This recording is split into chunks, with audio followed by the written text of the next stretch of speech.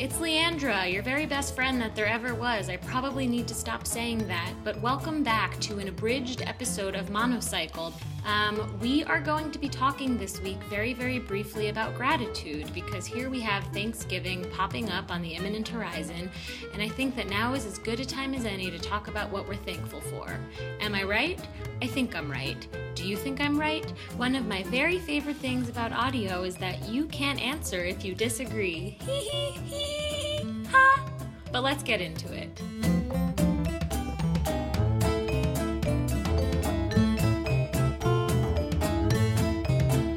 On Thanksgiving, I'm supposed to be thankful. If the things that you're thankful for are the things that Hallmark essentially says you should be thankful for, which are health, family, and friends, sit down with those things. Think about your family. Think about what you love about them, what you hate about them, what you would do if they weren't there, how you would reconcile that.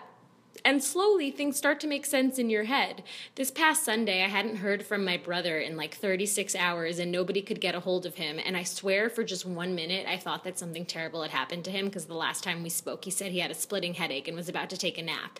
36 hours later, no one had heard from him. I called his doorman. The doorman said he hadn't left the apartment. I was like, oh my God, this guy had an aneurysm. He's dead. There's just no way he's alive.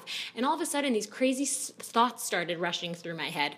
First, I was like, I wish I told him that I'm so proud of him, that his jewelry is incredible. I wish I wore it more. I wish I would have been able to give him better advice. I wish I would have been there more. And then he texted me back and was like, hey, sorry, I was sleeping. And I was like, that motherfucker. Sorry, Mom. And that was an interesting moment for me. I was like, oh, this is what I mean when I say be grateful for family.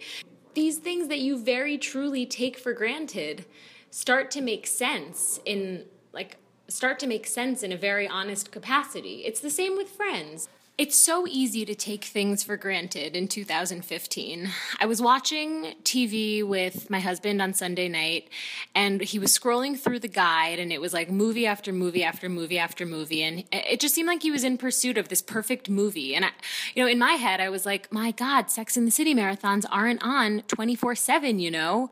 Sometimes we just have to settle and watch Sweet Home Alabama.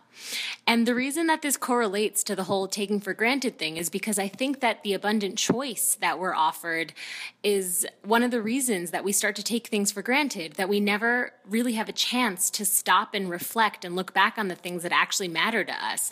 There's no real sense of the baseline of things that we need anymore, the stuff that we need to survive. And it's not literal stuff, right? It's friendship, and it's our humanity, and it's our relationships with our family, and it's water, and it's air. I know that probably sounds ridiculous and kind of abstract, but if you just close your eyes right now and think about 3 things that you truly cannot live without, and I'm not talking about like your cell phone and your favorite handbag and like the silver boots that you just got, even though I totally get it, because silver boots are very hard. Once you go silver, you never go back, and that is a fact. But, think about the things that actually make your life feel fulfilled. Like, what are those things for you? For me personally, I know that it's the morning phone call I have with my mom. It's the time I spend with my husband before we go to sleep. It's a golden hour at my favorite restaurant with a very, very close friend of mine. Sometimes it's Amelia. Sometimes it's, okay, fine, it's always Amelia. And, all of those things sort of boil back down to the same thing, and that's human connection, right? How do we survive without human connection? We kind of don't. That communication and those connections are what separate us from the animals.